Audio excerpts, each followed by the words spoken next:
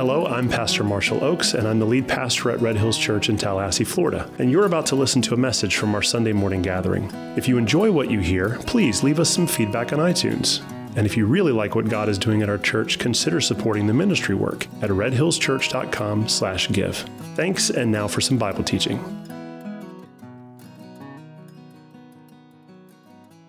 Today we are studying the greatest sermon that has ever been preached.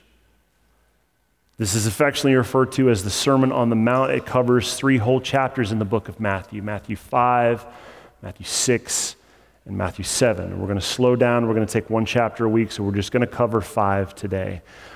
And as we read 5 today, I want you to look at 2 things. All right, I want you to understand 2 big contrasts. There's 2 kind of main themes I want to jump out at you this morning. The first is as we're reading and the setting that this sermon is taking place in, I want you to start to connect the dots and the parallels between what's happening here in Matthew and what happened at the foot of Mount Sinai with the people of Israel and Moses.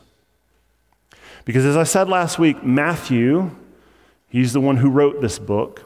He wrote this gospel primarily to a Jewish audience. So who he was talking to were Greek-speaking Jews who had converted from Judaism into Christianity. And they're living in a setting where they're getting lots of persecution because there's other Jewish folks they don't believe anything about Jesus. They don't believe he is the Son of God. And they're getting persecuted in the form of, we're not gonna shop at your business. We're going to kind of put you on the outs as far as making sure that you're taken care of. And so a lot of these families, what they started struggling with because they chose Jesus was their livelihoods kind of shut down, and they started getting an increase in persecution and poverty. And so Matthew wrote this book to kind of give them comfort and remind them about who Jesus was and to connect these ideas and these themes from Israel into what Jesus is doing. Because as we've talked before, everything Jesus did points back to the entirety of the Old Testament, because everything that happened in the Old Testament was shouting forward to Jesus. And that's the only way that things are going to make sense. If you read the Old Testament with the lens of Christ, everything starts making sense. And then when you read the New Testament and Christ's words, you start understanding, this stuff in the Old Testament, now that makes sense.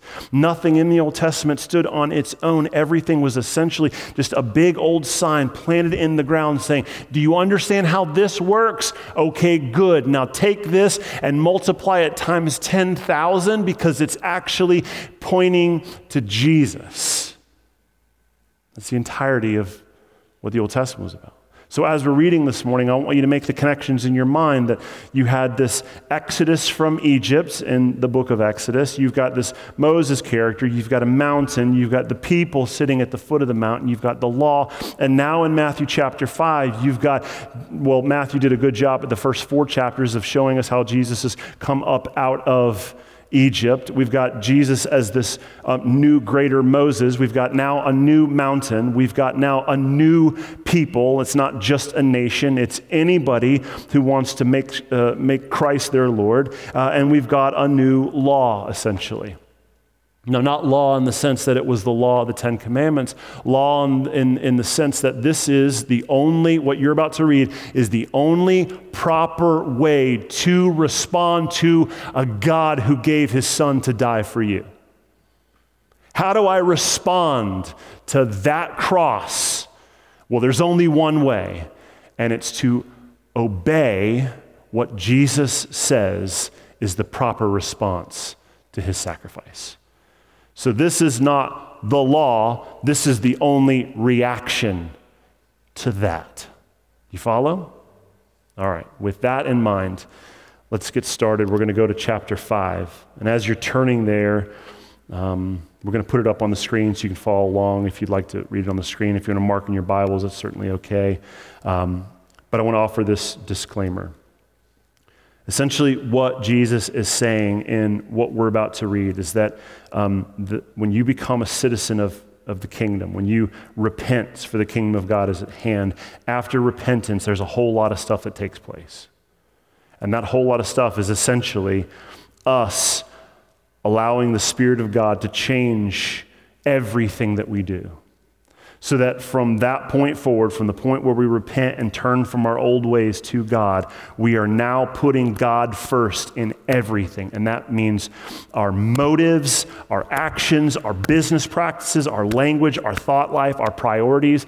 And this is the disclaimer. It's going to be very sensitive what we read today. Okay, I promise that as we read through this, one, if not more, if not all of these things will touch some nerve in your heart today.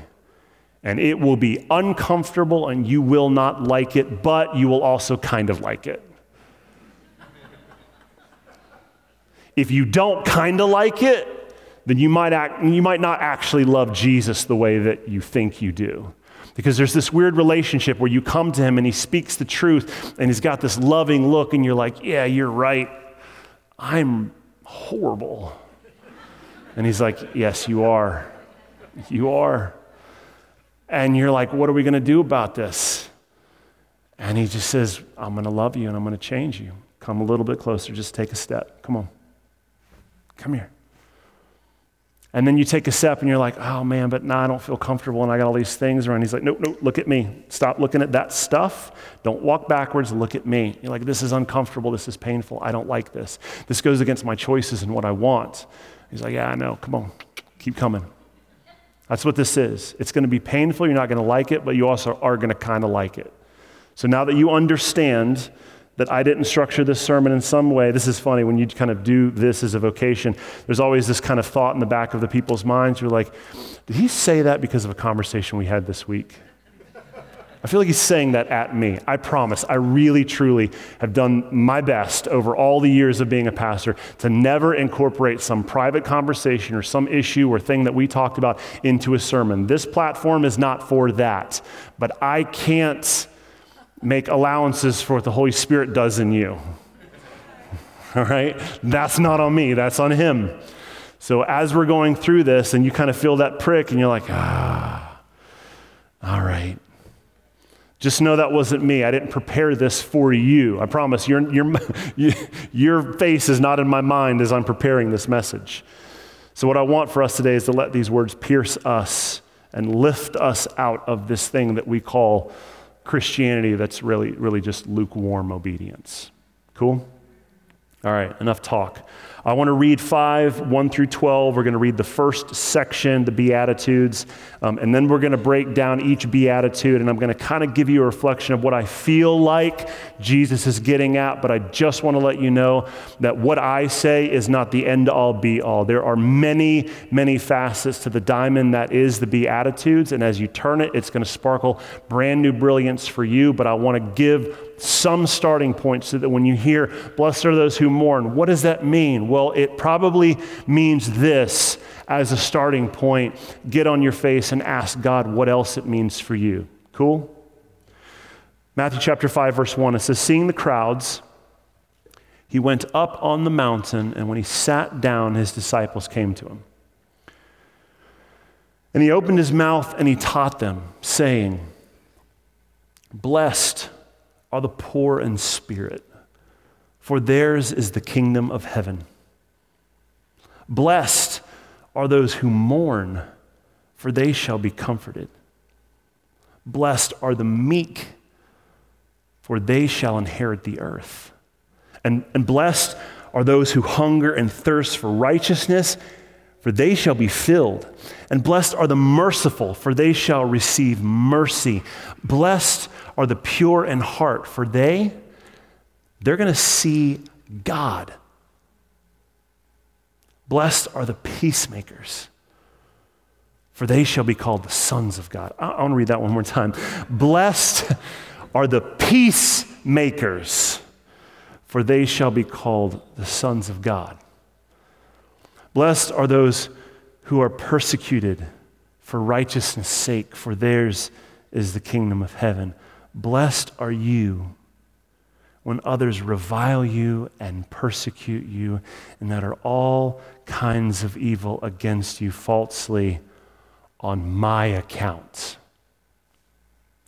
Not because of what you've been posting on your account, but because of me. Rejoice and be glad, for your reward is great in heaven, for so they persecuted the prophets who were before you. Pause. Now, this section is affectionately referred to as the Beatitudes. The reason why is because that word beatitude is Latin, or comes from a Latin word that essentially would mean blessed is he who. So that's where we get that. The Beatitudes, it comes from this Latin word that essentially says, blessed are those who. And then who is, what happens is the next series of verses. But that word blessed is important for us to understand because I think it's going to give us a context for what Jesus is saying when he says, blessed are the poor in spirit. What does that mean, blessed? Well, blessed, that word in Greek, that word blessed, is a representation of the inner joy of living a life that is right with God. Blessed is not you having more money in your bank account than you did yesterday. Blessed is not getting your way in an argument. Blessed is not people thinking highly of you. Blessed is the inner joy that comes from being right with God. That's blessed. And that's hard to measure because when we're talking about inner joy, it's not something I can put words to. It's the kind of thing that you really only can wrap your hands around when you're experiencing it for yourself. You people know what I'm talking about? That inner joy. Some of you are like, I haven't felt that in a long time. Hopefully we're going to fix that today. Because if there's a hallmark of the people of God, the fact that they're being blessed, the hallmark is the fact that they are the people who are just walking around with this inner joy that is connected to the fact that they are right with God. Not right with the world, not right with all of the things in their life that are settled and organized and in their place. No, those things often for the people of God, they're a mess. We are not more organized or better off, physically speaking, than most of the rest of the world. But there is a connection to an inner joy that makes that stuff not important anyway. So that blessed, that inner joy, how do you get it? Where does it come from? How does this stuff manifest in my life? How do I see this way of walking? Well, he starts laying the foundations for this in the first one when he says, blessed are the poor in spirit, because theirs is the kingdom of God. What does poor in spirit mean? We know blessed is this inner joy. So essentially what he's saying, if we're putting all this together, is that full of inner joy is the person who is needy for God. I'll put it a different way. Full of inner joy is the person who is spiritually bankrupt without Jesus. Poor in spirit means that inner self has got nothing without him. It means you're that desperate beggar pounding on the doors of heaven saying, Jesus, if you don't send that manna that my soul needs, which is you, I'm going to starve to death because I'm broke spiritually. I got nothing to prop myself up. And Jesus says, when you get to that place, those folks, they're going to inherit the kingdom of God. What do you get when you've got nothing else? You get the entirety of the kingdom of heaven. Blessed are those who mourn. They shall be comforted. I said, this is like, like when you take your kids Halloween trick-or-treating and then you come home and the good parent dumps it out on the table to check the candy to make sure there's no razor blades in it or anything. But what you're really doing is you're pulling the best off because there's a tithe unto you. You know what I'm talking about? And so the best is those Milky Way darks, the mini size, the small ones, because we've got to watch our weight, so we can't have a full-size one, but the little ones are okay. That's what we're doing, okay? These are bite-sized, these are mini. This is not the entirety of the Beatitudes. You can read books this thick on just these 10, 11 verses. But what I want to do is I want to get your mind spinning on where you need to start chasing this idea, because this is the reflection of who we're supposed to be.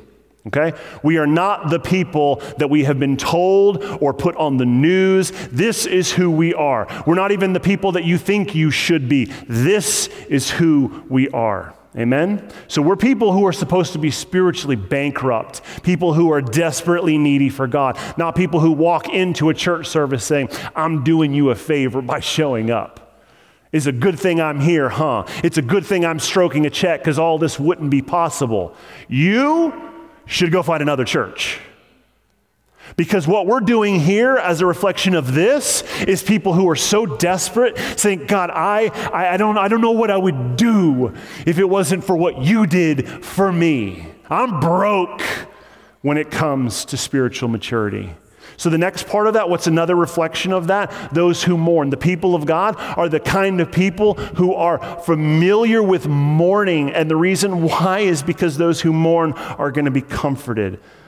So let's read that with replacing blessed with this idea of being full of inner joy. Full of inner joy is the person who is familiar with tears.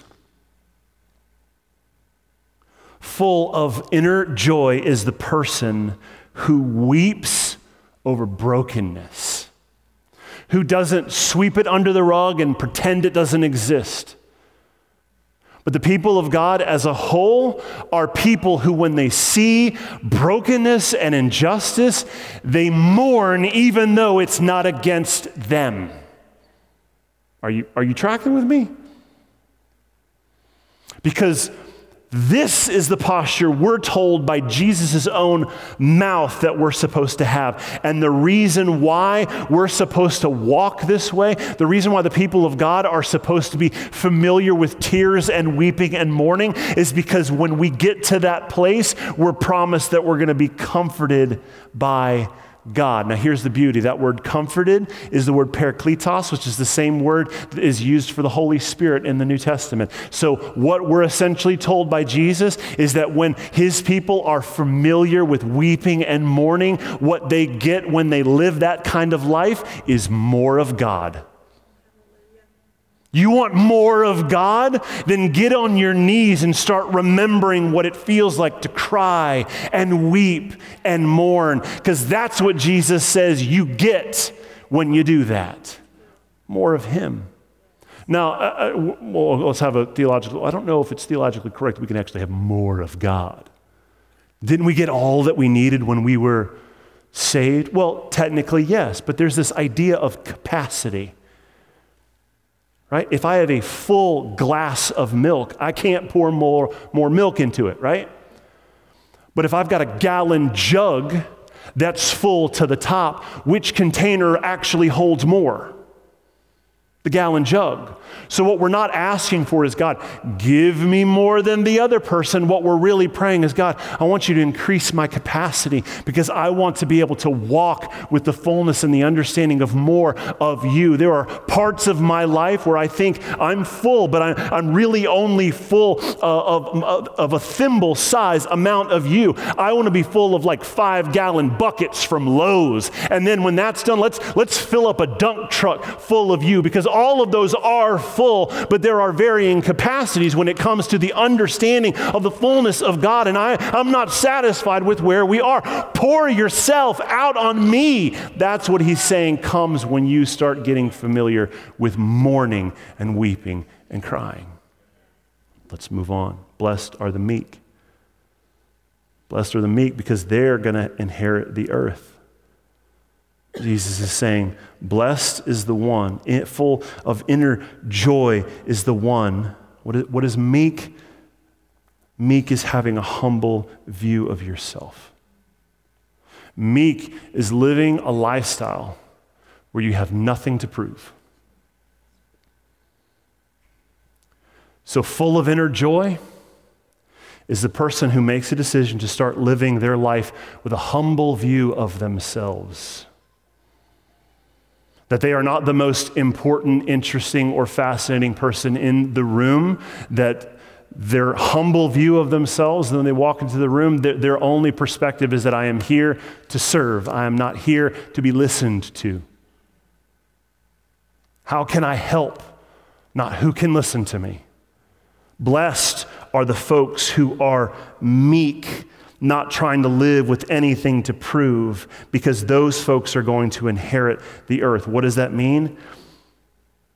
It means your inheritance is now and also later in eternity.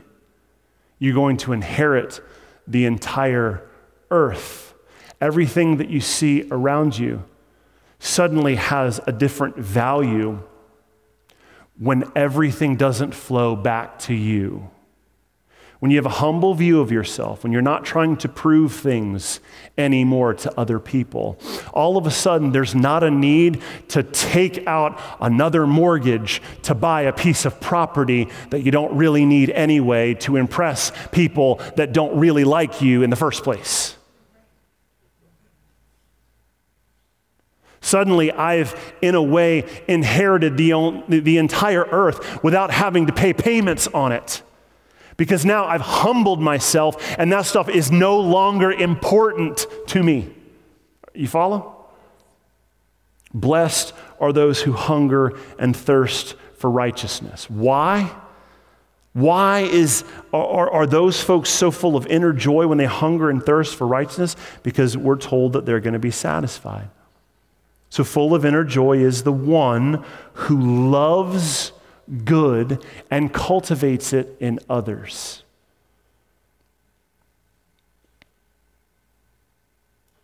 Hungering and thirsting for righteousness is this idea where, as practical as we can talk about it, it's the idea that, man, you just love good. I love good stuff. I hate bad stuff. Who defines good and bad? He does. And my value system has been changed because of what he says. So I love that stuff. I hate this stuff. And I want to cultivate that in others. So I'm not going to lend myself and my affections to be pulled to that, because I know that some of my friends who think highly of me are going to want to do what I do. And so I don't want to get them caught up in this rat race of wrong value systems by getting invested in this thing that's no good for me and is no good for them either. You follow? And when that happens, when I start getting hungry for righteousness, I'm told that I'm going to be satisfied in ways that this world can't satisfy. Here's the thing about worldly wealth. It never satisfies. You ask the richest person in the world, they could always make more money. And it's funny, like at whatever income level you're at right now, you're thinking to yourself, man, if I could just hit that next milestone that I've set up in my mind, then I wouldn't have to worry about things. But once you hit that, suddenly there's a whole nother set of worries, and you need more money to take care of those extra worries. That's how it works. There's never a level at which you're satisfied when you hunger and thirst for this world, because there's always a new phone that came out, there's always some new technologies, there's always a faster computer, there's always somebody that can do things better. It never satisfied, but we're told with the kingdom of God, when you hunger and thirst for righteousness, you're going to be satisfied. Blessed are the merciful, for they shall receive mercy. Blessed and full of joy is the person who lets other people off the hook and chooses to walk in forgiveness. Why is that? Because as you walk in forgiveness, you become more aware of the forgiveness that you received in Jesus. I remember a conversation that Jesus had with Peter. They're having this conversation. Jesus says, hey, I got a question for you guys. We got one guy over here who was forgiven a little debt, and this guy over here was forgiven a big debt. Who do you think is more grateful?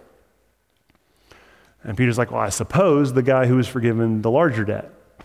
And Jesus essentially says, yeah, you're right. Now, does that mean that we can't truly be grateful for God unless we've done a bunch of terrible things in our life and we've had a big debt forgiven? No.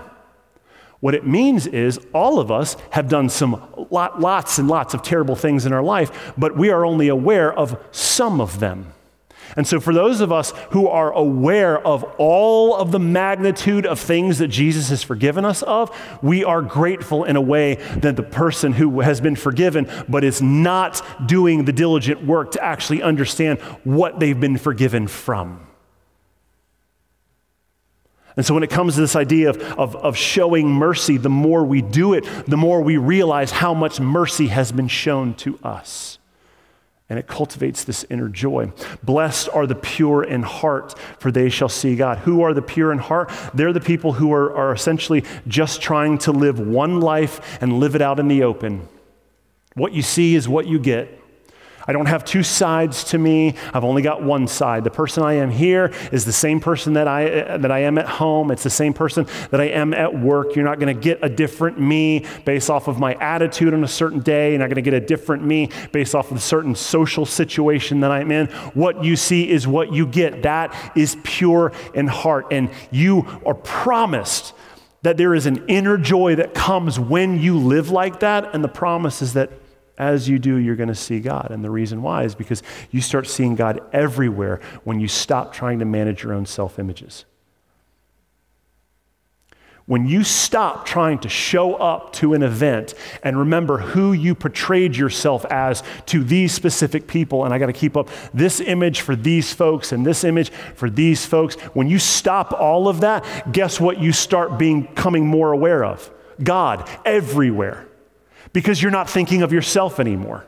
It's what we talked about last week. You don't have to think lower of yourself. You just have to think of yourself less. Stop thinking of yourself. Stop thinking of your images. Stop trying to portray things that you're not. And as you do, you have more mental capacity for being able to just see God at work in every situation that you walk in. Blessed are the persecuted. Oh, I skipped peacemakers. Blessed are the peacemakers, for they shall be called the sons of God.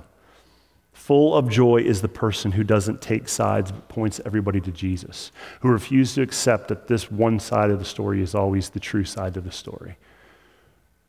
Because there is this side, and there is this side, and then there is God's side. And blessed are the folks who stop trying to live their life finding how one side or the other is all 100% true and spends their life trying to see things from God's perspective, because when you do, you're going to be called the sons of God. What happens when the folks start trying to walk in peace? Well, then you start looking like your dad in heaven because you're reflecting his value system. Blessed are the persecuted. Theirs is the kingdom of heaven. Blessed are those who are at the center of the clash between two value systems. That is what persecution is. Persecution is when a value system clashes with another value system. That clash, what happens as a result of those two clashes, is persecution. And so if you are experiencing persecution, when you see that at work, rejoice. Because it is proof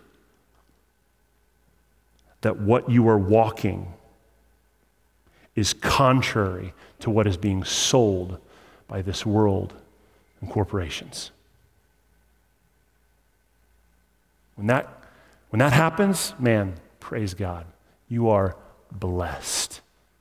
The reason why you're blessed is because this happened to the prophets who came before you. You're in good company. And here's the beauty of it.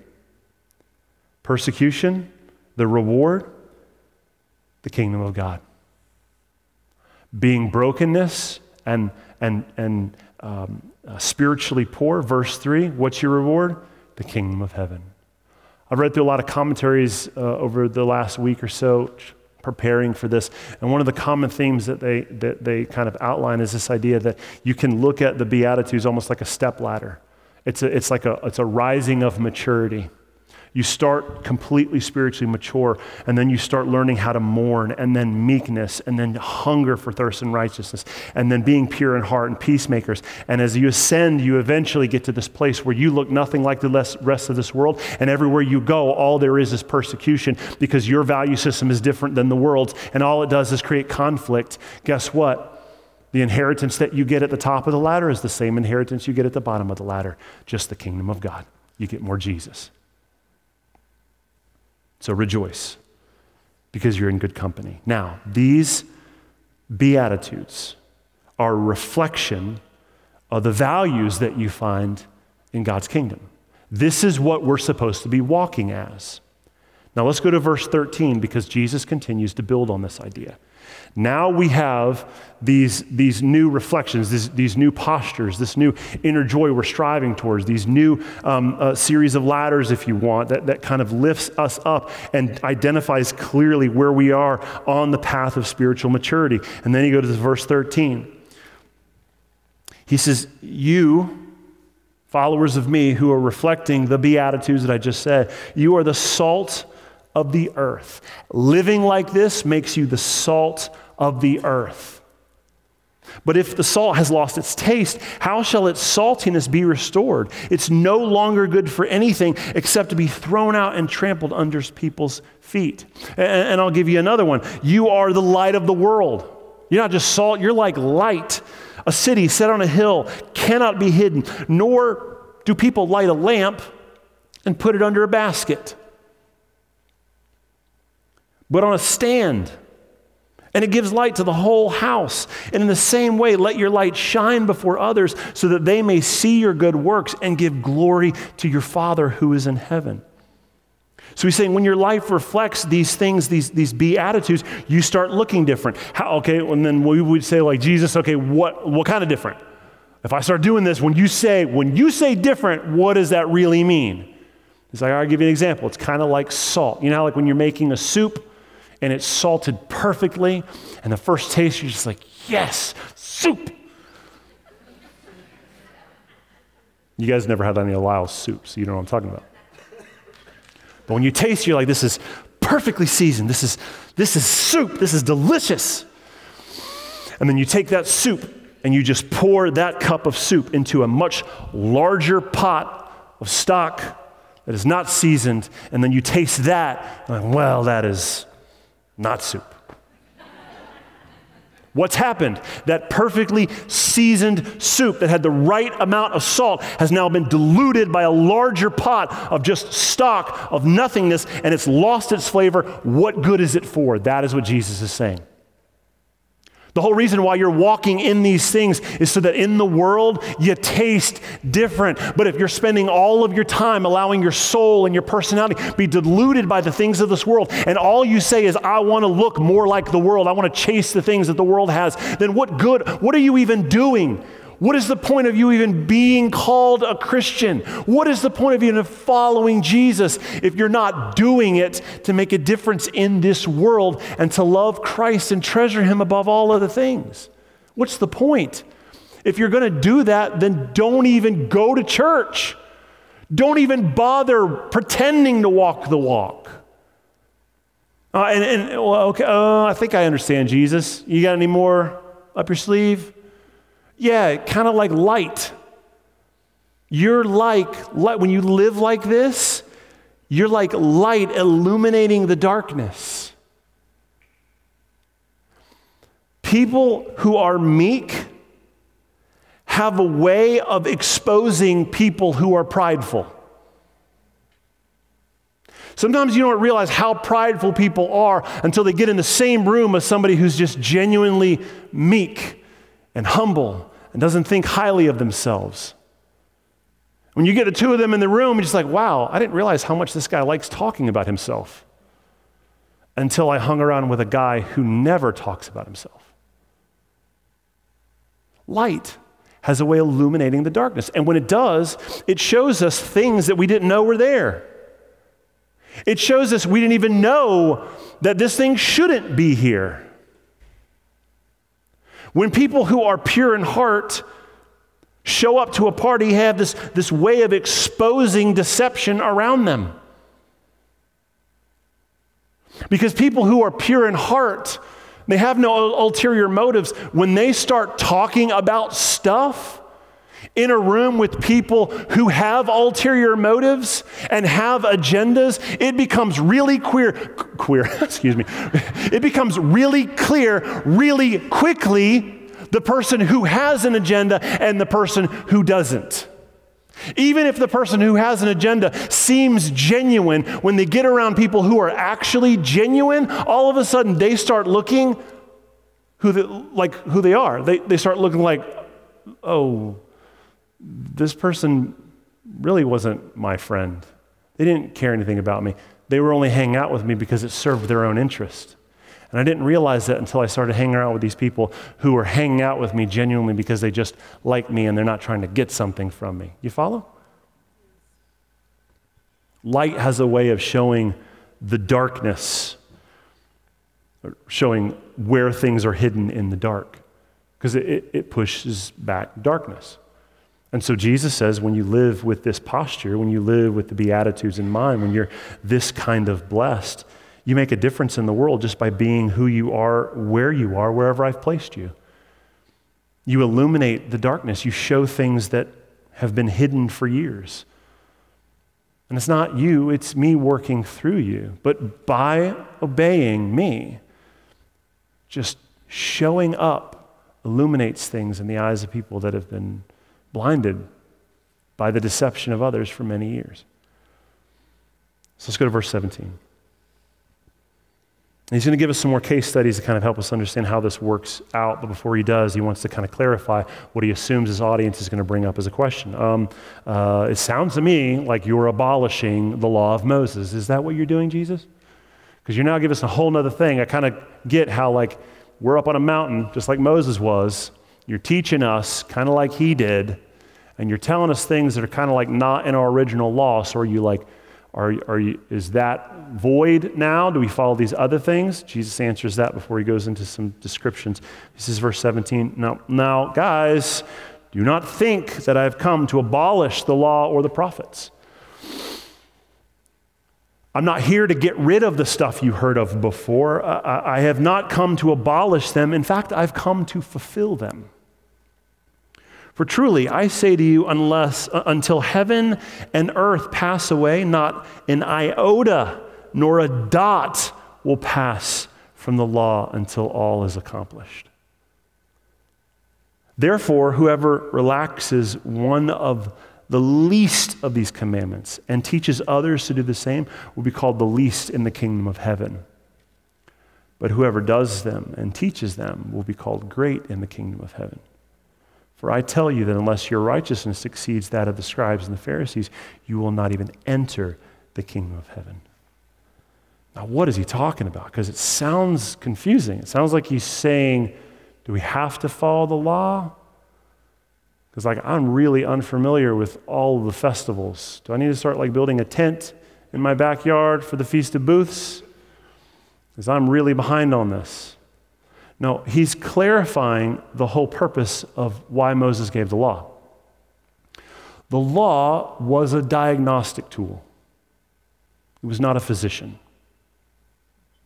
The purpose of the law, the purpose of what Moses gave the people, was to help the people understand how deeply broken and rebellious they were.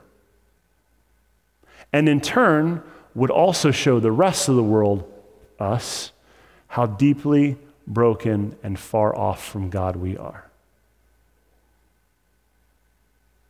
Because when you just look at the 10 commandments, not even talking about the hundreds of other ones, just the 10, man, we're checking those things off pretty quickly. And what Jesus says is, I'm not coming to abolish it, I'm actually coming to fulfill it on your behalf.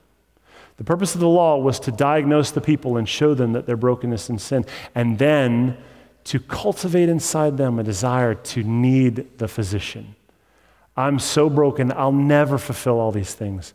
I wish there was somebody who would do it on my behalf because I'm never going to do this. I'll never succeed. And Jesus steps in and says, I am fulfilling this on your behalf. So what Jesus says is, if any of you try to remove the weight from the law,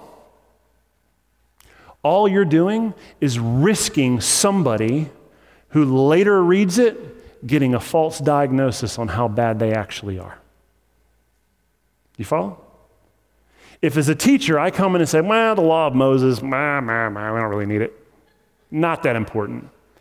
Then in turn, you look at that and say, well, he says it's not really important. Now, I'm looking through those things. Maybe I knocked off some of them, maybe I didn't, but it's not important. So I guess, how bad could I really be? What do I need saving from if I'm not that bad of a guy? So Jesus says, don't look at this as something you need to start striking through and making less important. In fact, let's make it as important as it always is. It is the only CT scan that we have, spiritually speaking, to let you know how deep the cancer of sin runs in your bones. So don't do away with it. Let it do its work and show you how broken you are, and then turn to the great physician for his fulfillment of it on your behalf. Now, what is the only proper response once you've walked in repentance and accepted the healing that the great physician gives you? What is the only proper way to live? What we're told in Matthew 5, 6, and 7. So naturally, we have these questions. All right, I'm starting to see what you're doing here. I get it, Jesus. I see it. But I do have a few questions. And Jesus says, yeah, I know you got questions. Because there is a big chasm between where you're living and where I'm talking. Because when I talk heavenly language, all you're hearing is earthly language, and you're already starting to micromanage how you can kind of move a couple pieces on the chessboard and start fulfilling these things over here. So let me get real serious about what I'm talking about, and let me give you some case studies on a few specific things that you've heard and what I actually mean when I'm saying this stuff. Are you ready? Because this is going to get... It's going to get wild. Go to verse 21. Now, what's interesting, and I want you to watch this as he's going through. Up until this point, anytime a prophet would teach on the teachings of God, they would always say, the Lord says unto you. The Lord says to you. The Lord declares. But what Jesus does here is this is a series of case studies that essentially says, look, you've heard it said by other folks, but I say this. In this passage, he is boldly declaring that he has the authority, because he's God, to tell you that you can ignore what you've heard before because it wasn't spoken with the same authority that you're about to hear me, God, speak it with. So when he starts this, verse 21, it says, you have heard it said to those of old, you shall not murder, and whoever murders shall be liable to judgment. But I say to you that everyone who is angry with his brother will be liable to judgment. Whoever insults his brother will be liable to the council. And whoever says to his brother, you fool, or you worthless person, you'll be liable to the hell fire. So he's essentially saying, look, most of you are comfortable living with that low-grade anger towards somebody in your life.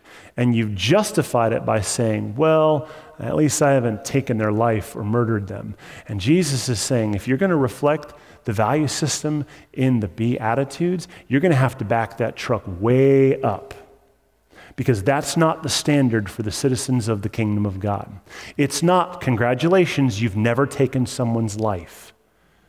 The standard is now, do you have any anger towards another human being who is made in the image of God? So here's how far I want you to go with this. If you are in church and you're offering a gift, this is verse 23, at the altar, and there, at that moment, you remember your brother has something against you, leave your gift there before the altar and go and be reconciled to your brother. and then come back and offer your gift.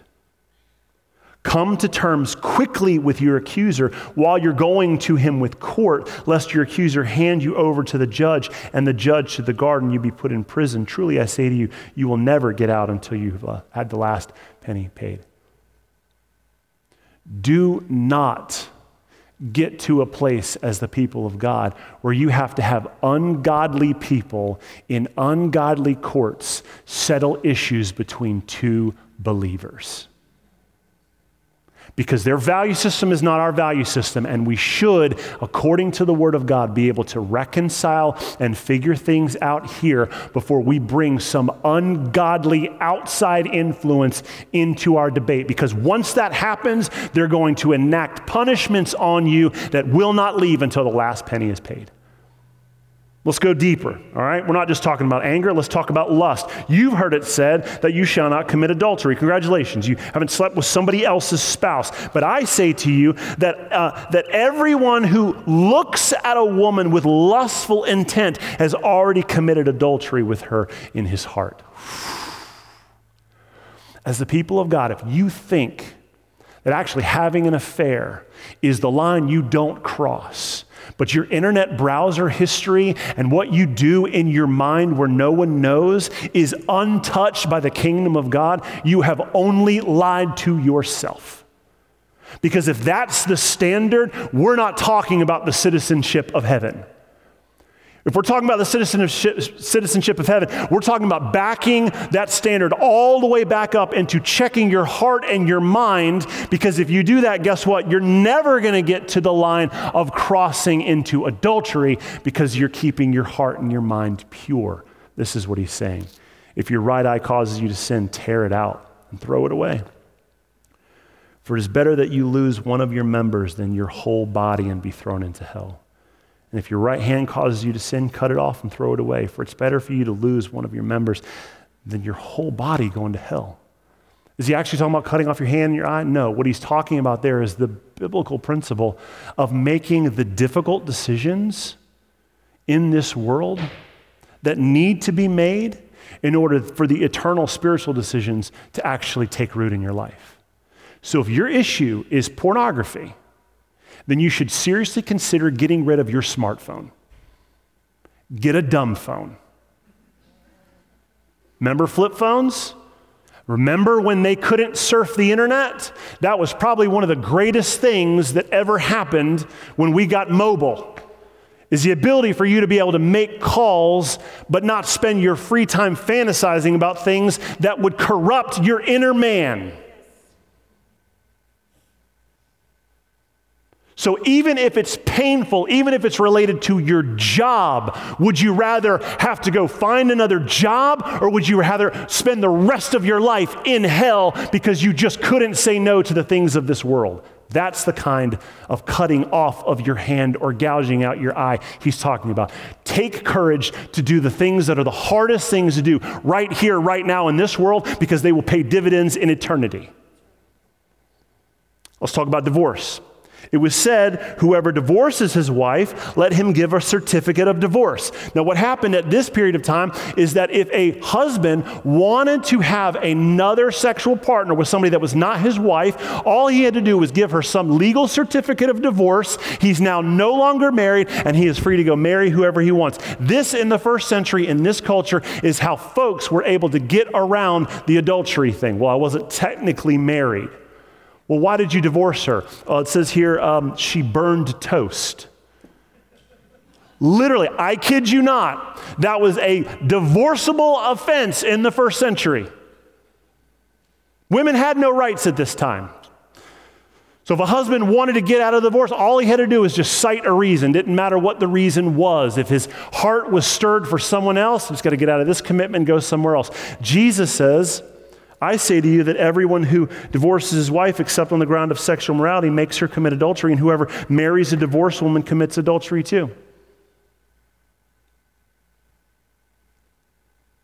The standard for the kingdom of God, for people who call themselves believers, it's not I legally have a reason for divorce.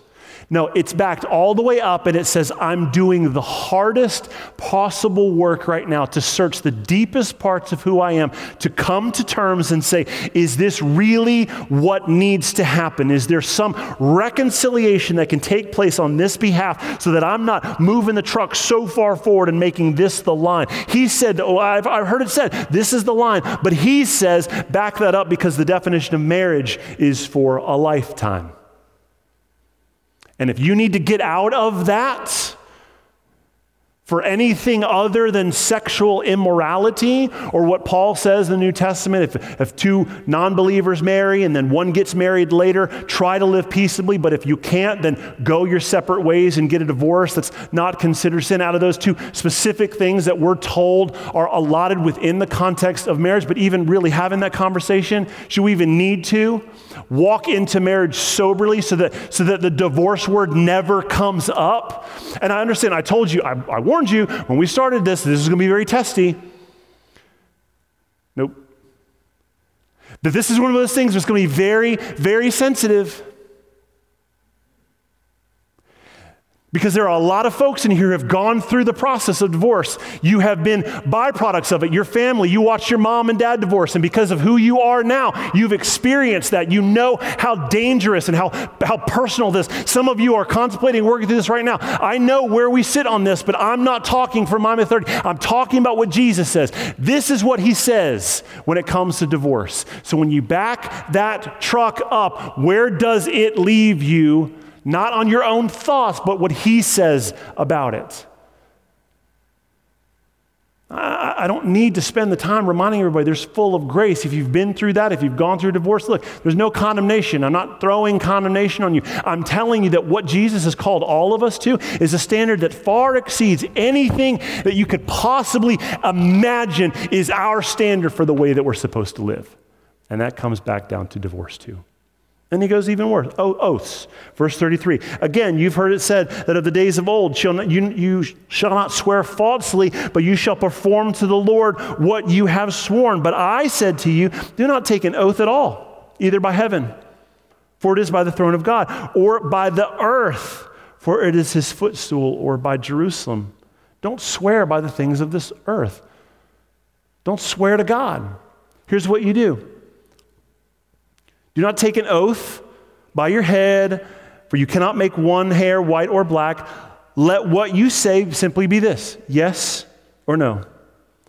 Anything more than this comes from evil. Oof. That's not the standard we're living. The standard we're living is, I've got to convince you that I'm telling the truth. No, trust me. I swear. You know why we have to do that? Because we're so corrupt that our word doesn't mean anything anymore. That's the whole reason why you need witnesses. Because your character can't stand up to the accusations.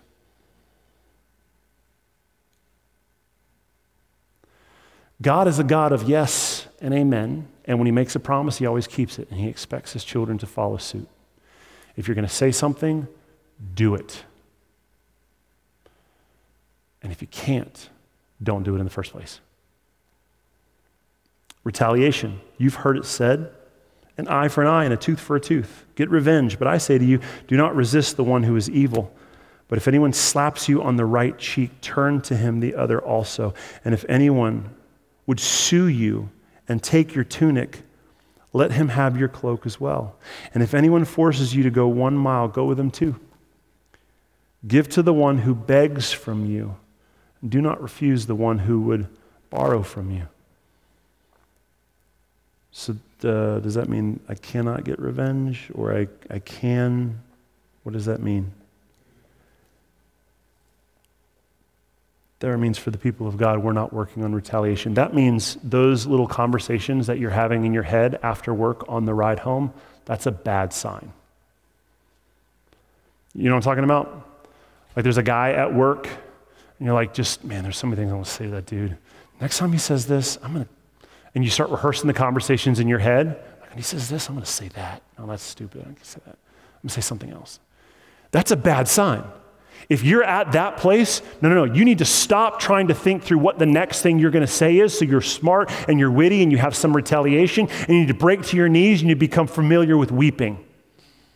Because if you're spending your free time in your mind not worshiping the Lord Almighty and His sovereignty, but trying to figure out how you can get the upper hand on your fellow man, you're in the wrong place. You need to turn and get on your face, and you need to repent from that and ask the Lord to do some work, because I promise there's not one clever thing that you're going to say that's going to change that relationship, but there is a God on high who will change that relationship. Verse 43, you've heard it said, love your enemies. You've heard it said that you should love your neighbor and hate your enemy. But I say to you, love your enemies and pray for those who persecute you, so that you may be sons of your Father who is in heaven. For He makes the sun rise on the evil and the good, and He sends rain on the just and the unjust. For if you would love those who love you, what reward do you have? What different are you? How are you any different than the world if you're only loving the people who love you back?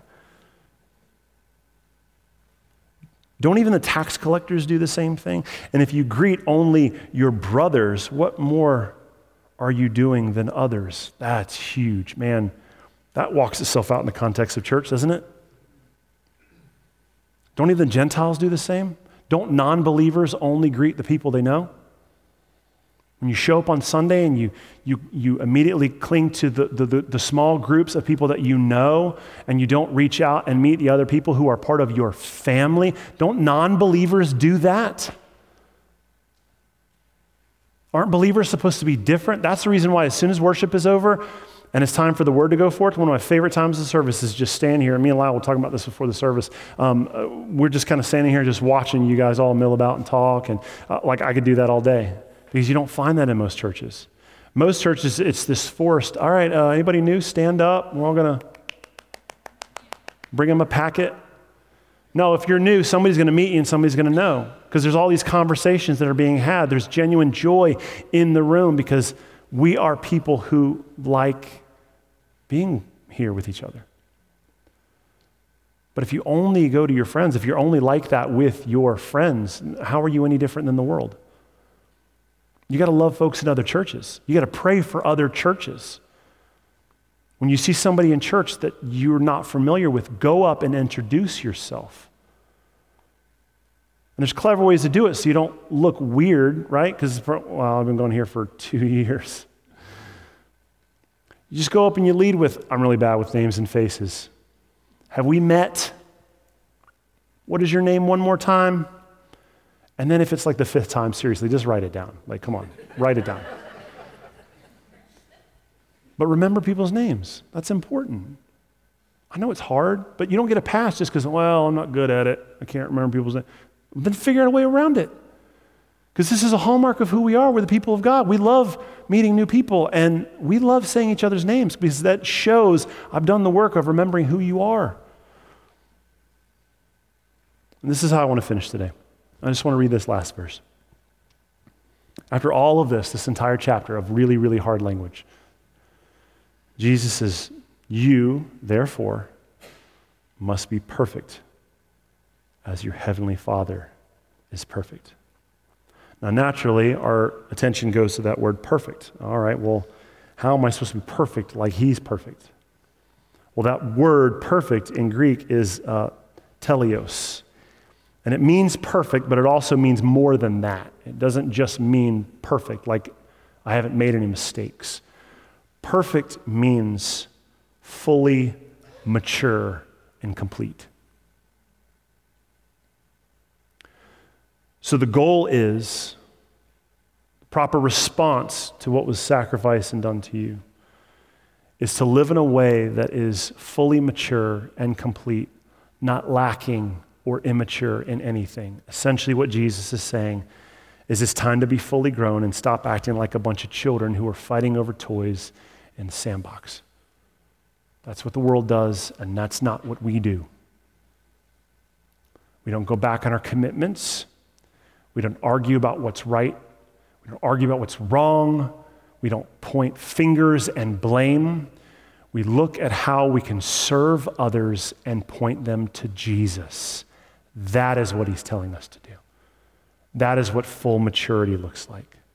So today, what I want us to do as we close is spend a little bit of time this week coming before the Lord and saying, God, I've spent a lot of time praying to examine the world around me, but I'm starting to understand that that's not where the issue lies.